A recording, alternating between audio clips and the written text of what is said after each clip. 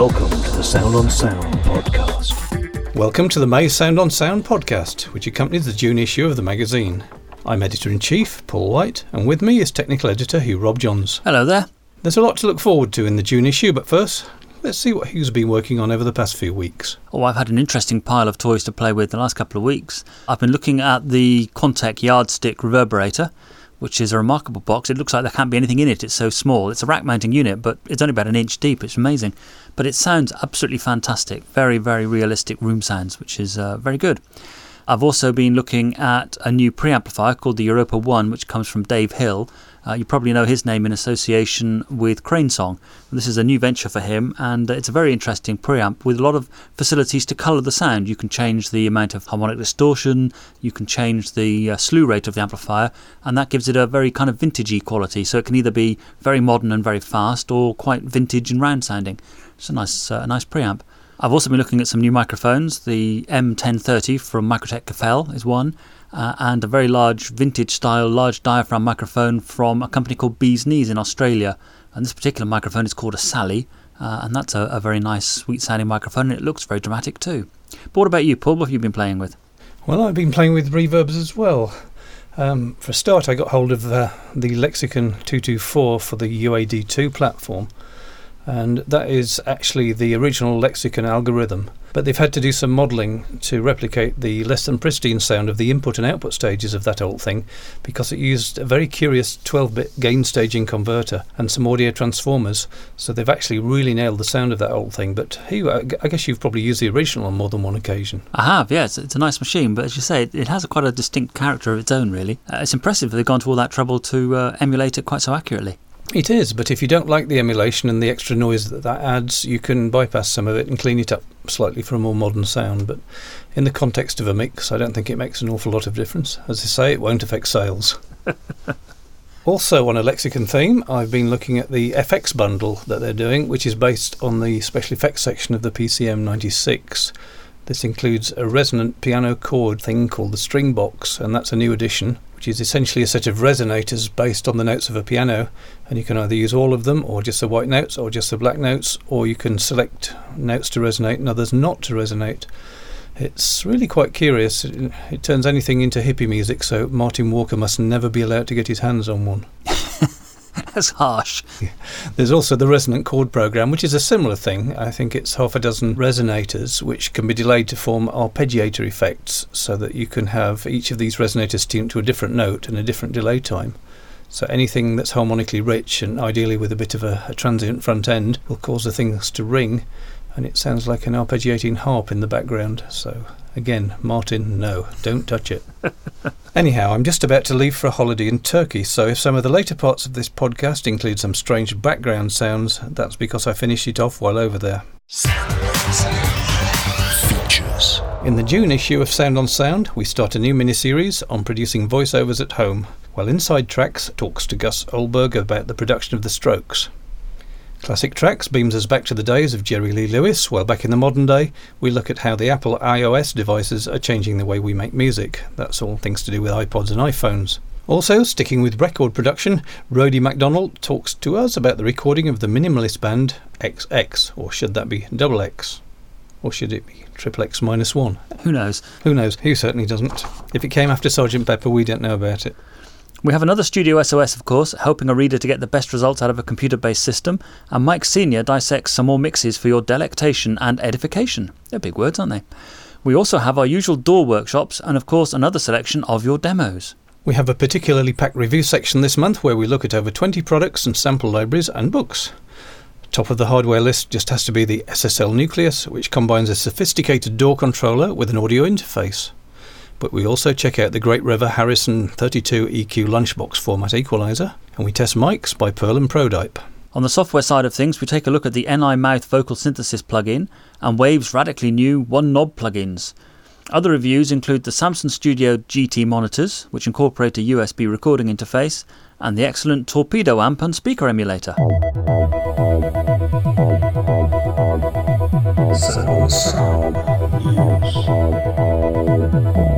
Well, as you can probably hear, I've come out to the tranquil soundscape of a Worcestershire back garden, and that's to give you some aural contrast for Paul's news pieces, which he's recorded in a very boxy-sounding room in his hotel complex while he's on holiday in Turkey. Paul.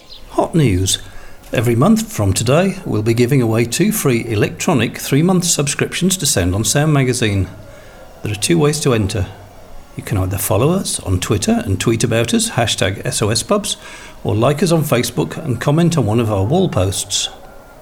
One winner will be chosen from each social networking site each month. Entries must be received 2 days before the next issue goes live on the Sound on Sound website. So if the mag goes on sale on a Thursday, the entries for that issue must be received by the Tuesday, and winners will be contacted a day later so that their resubs begin on the first day of the latest issue. We'll be announcing the magazine publication dates a week before the issues go live, so you'll get plenty of time to enter. And don't worry, if you're already a subscriber, you'll still be eligible, and your resub will be added on to extend your existing account. Likewise, existing Facebook friends and Twitter followers will still be allowed to enter. You just need to enter like or comment on one of our wall posts, or tweet about us using our hashtag. Getting started with home recording can be pretty intimidating. And although we do our best to make our articles as accessible as possible, sometimes the kind of information that's contained in Sound on Sound can go over your head. The jargon can at times seem quite impenetrable, and self-taught engineers often find that gaps in their knowledge prevent them from progressing further. So for those struggling to grasp the basics, we've launched the second title in our series of SOS Smart Guides, which is called Music Technology, Basics and Beyond. Written by our esteemed Editor-in-Chief Paul White, Basics and Beyond has been made specifically with the aim of providing a solid foundation from which to expand your studio knowledge, and it covers everything you need to know about the fundamentals of music production, from cable and connector types through to the underlying principles of EQ, compression and mixers in over 170 fact-filled pages. Basics and Beyond does exactly what it says on the cover, providing an ideal starting point for aspiring engineers and leaving them fully equipped with the knowledge to move on to more advanced production techniques. In addition, by buying Basics and Beyond, you'll be able to download a selection of top-quality instructional videos from Berklee Music Online. Available now, Music Technology Basics and Beyond costs just £5.99 or $9.99 and can be bought online from the SOS website or in most good newsagents. Anamod, the makers of the highly regarded ATS-1 tape simulator, have released a new API Lunchbox series module called the Relios TL compressor. Designed to offer a similar sound to the compressor modules found in vintage Helios consoles, the Relios TL is an unusual kind of opto compressor, which uses a tungsten lamp not as a control element but as a gain control element. Rather than illuminating a light-sensitive resistor, the lamp is placed directly in the audio path so that the filament heats up as the signal gets louder, increasing its resistance and so reducing the output level. This approach is claimed to yield lower distortion than traditional compressor designs. And the control arrangement is remarkably simple, with only one input and an output gain control. The input gain control governs the amount of compression, and there's a toggle switch to bypass the compressor. Available now, the Relios TL compressor is £900 including VAT. Pro audio supplier HHB has recently taken on the exclusive distribution of Mogami cables. Made in Nagano in Japan, Mogami pride themselves on uncompromising attention to detail to produce cables of exceptional quality and durability and capable of ultra-low loss signal transfer and very low noise. The strength and flexibility of Mogami cables is perhaps best illustrated by the company's Cat 5 product, which lies very flat on the ground and can withstand being run over by a truck without loss of bandwidth. Similarly, Mogami's commitment to developing the optimum cable for each application is evidenced by PolarFlex, a microphone cable that retains its flexibility down to minus 40 degrees centigrade, making it an essential part of every polar filmmaker's equipment. There is a Mogami cable to meet the demands of every musician, recording engineer, live sound contractor, camera operator, post-facility, theatre and broadcaster, from the tiniest lavalier microphone cable to heavy-duty digital snakes. Every Mogami cable is designed and manufactured to perform at the highest levels. Impressively, HHB has announced that 10% of the value of all its Mogami cable sales up until the IBC show in September will be donated to the Red Cross Japan Tsunami Appeal. Beijing-based microphone makers Mic W have announced a new model designed to work with Apple's iOS devices, and it's called the i436. This new mic apparently conforms to both IEC and ANSI measurement mic standards, with a flat frequency response and an omnidirectional pickup pattern. It is intended for use with the numerous metering and audio analysis apps now available for the iPod, iPhone and iPad touchscreen devices, although Mike W say that it will also come in handy for musicians wanting to record their practice sessions and performances. Shipping now, the Mike W i436 is selling for £109. Unity Audio have released a follow-up to the Rock monitor speaker, which is called the Boulder. This new three-way design employs two 7-inch low-frequency drivers with generous 30mm excursion range, and the cones are made of pulp construction with a 0.2mm aluminium foil coating to stiffen them. These two bass units cross over at 454 Hz to a dual concentric mid-range and tweeter arrangement, which comprises a 5-inch ring radiator and a folded ribbon tweeter in the middle. This dual concentric configuration means that there are no time of arrival differences between the two drivers, which in theory creates a wider monitoring sweet spot and less off-axis coloration. The Boulder contains 4 Class AB power amplifiers designed by the audio guru Tim de Paravicini of Esoteric Audio Research, and it has user controls for overall level, a plus and minus 2 dB high-frequency shelf, and a mid-band cut and boost control. The cabinet is built from 18mm Baltic birch plywood, with a 30mm slab of corian as the front baffle. This synthetic material is more usually employed as kitchen worktops and is used here for its high density and rigidity, as well as being machinable to carry the highly radiused edges which reduce edge diffraction.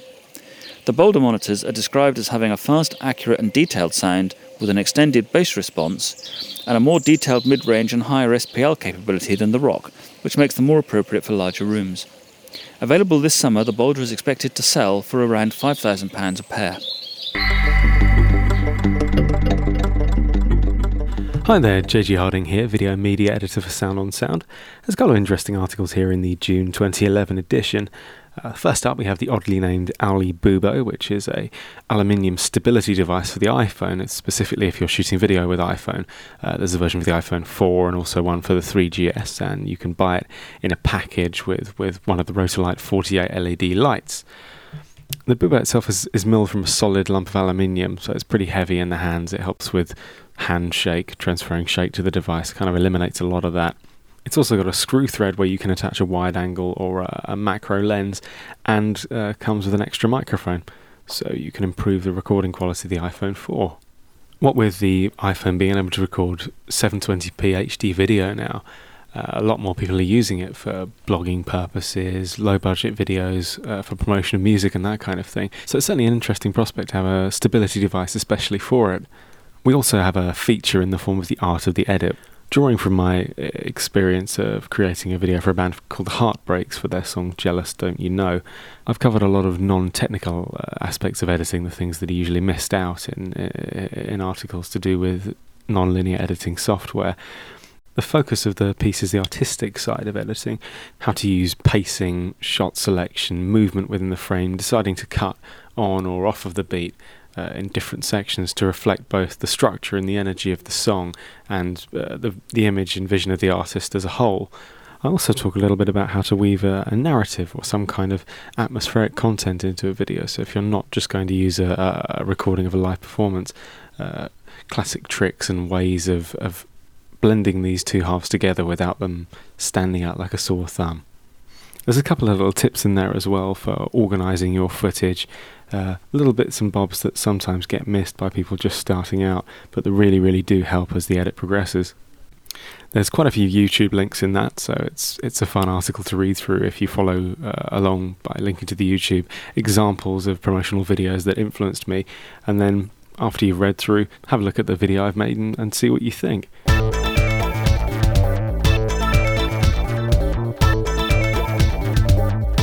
And so, skipping directly to Q&A time. This reader says, is it best to record a kick drum using a single microphone, or would two different ones being used at the same time work better? And if so, do I expect to get face problems? And of course, what do I do about them if I do get face problems? Well, there's a lot of questions all in one there. Hugh, what do you make of that?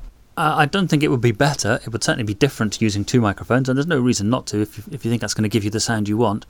Personally, I find it generally complicates things beyond the real usefulness, but it depends what you're trying to do, to be frank. Some microphones actually include two physical microphones inside the same body now. I use an Audio-Technica microphone which has that facility, for example.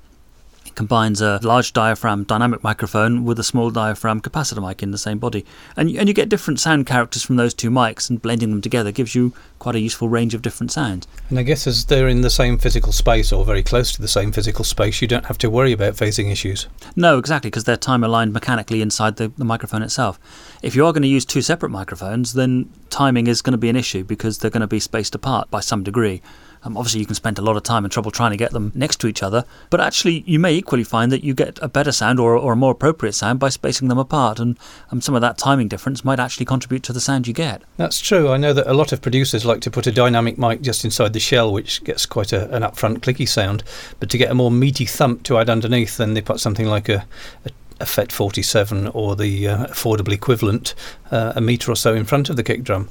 Then, of course, with a distance that great, you are going to have phase differences, and it's up to you to use your ears to delay the close mic or to negatively delay the distant mic until you get the most punchy sound out of it. Yeah, that's right. Because we're talking about a relatively low frequency source here, then the waveform sort of builds and falls quite slowly, and so small distances shouldn't make too much of a difference in terms of phase alignment. But if you're starting to talk about big differences, like a metre or so, then you will have quite distinct phase errors between the two mics, and that possibly will tend to give you a weaker sound than you really want.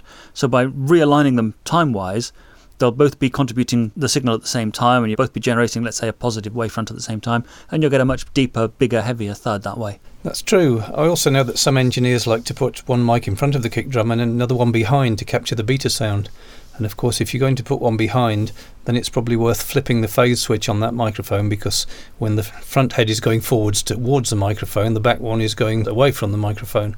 So if you don't flip in the phase switch, you're likely to get some cancellation. Yeah, that's right. I've never had much success with the microphone behind the beta idea. You always just pick up squeaks of betas and squeaks of shoes. But it is a technique that some people use, you're right, and you do get a very clicky sound that way. But yes, flipping the phase or the polarity of the microphone is probably a good idea in that situation. The same as you would on a snare drum if you top and bottom mic a snare drum. Okay, well, I think that one just about lays that one to rest. So now on to the next question, which says, why is it that when I choose a compressor plug-in preset, they sometimes don't seem to be doing anything? Oh, we've come to this one before, haven't we, Hugh? We have indeed. It's very common. It's one of our pet hates of presets, isn't it, really? Presets with plugins and with other things are designed to give a particular characteristic sound, but you can't just call it up and expect it to work straight off. You have to adjust it to your own particular situation. And in the case of a compressor, that particularly means adjusting the threshold, because the guys who design the preset have no idea at what level you're recording your instrument at, your source voice or instrument, whatever it might be. So you need to adjust the threshold to make the thing work properly in the first place. So you can probably pick the preset which will have acceptable attack and release times and maybe ratio settings, but then you would have to adjust the threshold and keep an eye on that gain reduction meter just to make sure that you're getting a little bit of gain reduction, not too much, and as in your case, certainly not none at all, which would suggest that the threshold is set above what your actual audio is peaking at. That's right. And the idea of a preset, as you say, the character of the sound comes from the attack and release times and the ratio and the knee of that ratio. So all you really need to adjust is the threshold control, or if it doesn't have a threshold control, the input level control. They effectively do the same thing until you get the appropriate level of gain reduction going. And depending on what you're trying to do, that could be anything from 3 or 4 dBs up to 10 or 12 dBs, depending on how squashed you want the sound to be. Yeah, so I guess a good starting point is between 4 and 6 dBs of gain reduction. You can't go too far wrong then. But it's also important to note that this failing, if you like, of presets applies to all dynamic plugins. It's gates, expanders and limiters. Yeah, absolutely. All of them have threshold controls, and none of them, as Hugh says, have any idea how loud your audio is, or indeed what its dynamic range is. So even if the preset is tailored in every other respect, you still have to adjust the threshold. And the final Q&A question, the reader says, as I understand it, valves, which are kind of little glass bottles with fire inside apparently, run at very high voltages. So what's the story behind valve gear that runs from low voltage mains adapters? How does that work? Well, valves don't have to run from very high voltages, but normally they do. Most conventional circuits do require very high anode voltages, which are typically anything from sort of 150 volts upwards to maybe 400 or 500. If they're working from a low voltage wall wart type power supply, it doesn't necessarily mean that they aren't actually running with a high voltage inside, because there are things called DC to DC converters that can take a low voltage source and convert it to a high voltage supply. So it may be that the circuitry has one of those inside. But more often it's called cold plate or starve plate technology, and I think Paul knows a bit more about this. Well, it's certainly true. You can run valves at a much lower voltage, but their characteristics change. And I've found that with most mic preamplifiers using this technology, they tend to sound quite spongy, whereas a high voltage valve is actually quite clean and crisp. The possible exception is the AFEX system, which uses a very clever feedback system to make the tube believe it's running at a high voltage when it isn't. But it's rather too clever for me, so I'm not going to try to explain how it works. But it's certainly true that the very cheap ones, the little preamps you can buy for £30 or £40 that have a marketing valve stuck in the top somewhere, they do sound a little bit spongy to my ears. I've never been particularly impressed with the sound quality of them, I have to say, but then I'm a die-hard traditionalist. It's all seriously high voltages in a Hammond. Yeah, I'm the same. I think when it comes to valves, my philosophy is if it can't kill you, it can't sound good, really, but there are a few exceptions. It's a good policy to live by, that. I like that one. Sound advice. Well, Tech Talk this month is really an expanded Q&A because it's based on one of your questions, but one that doesn't warrant a short answer. And it goes something along the lines of, is it important to time correct absolutely everything before mixing in a DAW? Because surely this wouldn't have been practical back in the days of tape, and the record still sounded good, so why are we moving everything around in fractions of a millisecond increments to try and get it all lined up so perfectly? I think part of this is actually because we can. A lot of things like that happen. There was a question on the forum the other day about why do people make recordings these days with 72 tracks or 180 tracks, and the reason is because we can. I think the same applies to this. It's very easy now with modern DAWs to slide things around in time, and so achieving perfect time alignment is actually a relatively trivial thing to do, and some people think it makes a big difference to the sound. There's no denying it does make a difference to the sound. If you time align everything, then you do get a very different sound to not time aligning everything, particularly in terms of the transient attacks on things. Whether you really want to or not, well, I think that comes down to a personal decision and the type of music you're working with. Obviously, it tended not to be done, or it wasn't done at all in the music recorded in the 70s and 80s and probably even the 90s, really. But it is increasingly common now. So what we're talking about here really is not moving around the timing for the sake of the musical performance, but trying to align different components that may have been recorded via different mics or DIs to try and get them all in phase alignment. Yeah, that's right. I mean, with the drum kit, it's a physically large source. And if you consider just the snare drum for a moment, the sound from a snare drum is going to reach a close mic on the snare sometime sooner than it's going to reach the overhead, say. And I think most people probably go to a little bit of trouble to try and make sure that the overheads are equally spaced above the snare drum so that by the time the sound reaches the two overheads, it will arrive at them at the same time. But obviously that time is still going to be later than the close sound on the snare drum mic, and that gives you a particular characteristic of sound. Now, some people take that a little bit further and say, well, okay, let's pull those overhead microphones a little bit earlier in time, so that it appears that the sound arrives at both the close snare mic and the overhead mics at exactly the same time. And that gives you a different character of sound. It makes it much snappier, slightly more full in body, and it's a sound that some people like. But actually, I think a lot of this comes down to what happens when people try to layer different sounds. A lot of people these days will layer different kick drums, for example, and also layer different snare drum sounds one on top of the other. And in that situation, I think time alignment becomes much more critical and much more obvious. Yeah, this is certainly true if you're doing drum replacement, because a lot of drum replacement techniques involve, as you say, layering the new sound with the existing one. And if you open up the waveforms on the screen, the last thing you want to see is the original bass drum going positive at the start of the waveform and the replacement kick drum sound going negative, because then a lot of the low end's going to cancel out. Of course, you can't get them perfectly in phase all the time because the chances are they'll be at different frequencies, but at least you can get them starting at the same time and going in the same direction. Yeah, that's right, and that will give you a very large, a very big initial sound that will then become slightly more chaotic as the two instruments drift apart in terms of their frequency and their characteristics. But it's all about giving you that initial weight to the sound, I think, that people seem to like. It seems to me, Hugh, that a lot of people get rather confused between the terms phase and phase invert, or polarity invert as it should more properly be called, and phase itself. So phase and time, are they interchangeable? How do you define them? It is a confusing subject for a lot of people. It becomes much easier if you start drawing things on a piece of paper, to be honest, but we'll try and do it in words and see how far we get. Phase and time are related if we're talking about a single frequency instrument. So if we're talking about, let's say, a kick drum that has a resonance at 80 hertz, then effectively you'll get let's say a sine wave. Let's say it's a very pure resonance drum sound. You'll get a sine wave, and the sine wave builds slowly and then falls slowly and keeps repeating in that cycle. And the period between the peaks is repetitive according to the frequency of the signal. If you shift something in time, let's say we have a second microphone slightly further away than the first one, picking up the same drum sound, then it's picking up that sound slightly later in time because of the physical distance and the fact that sound takes time to travel a certain distance.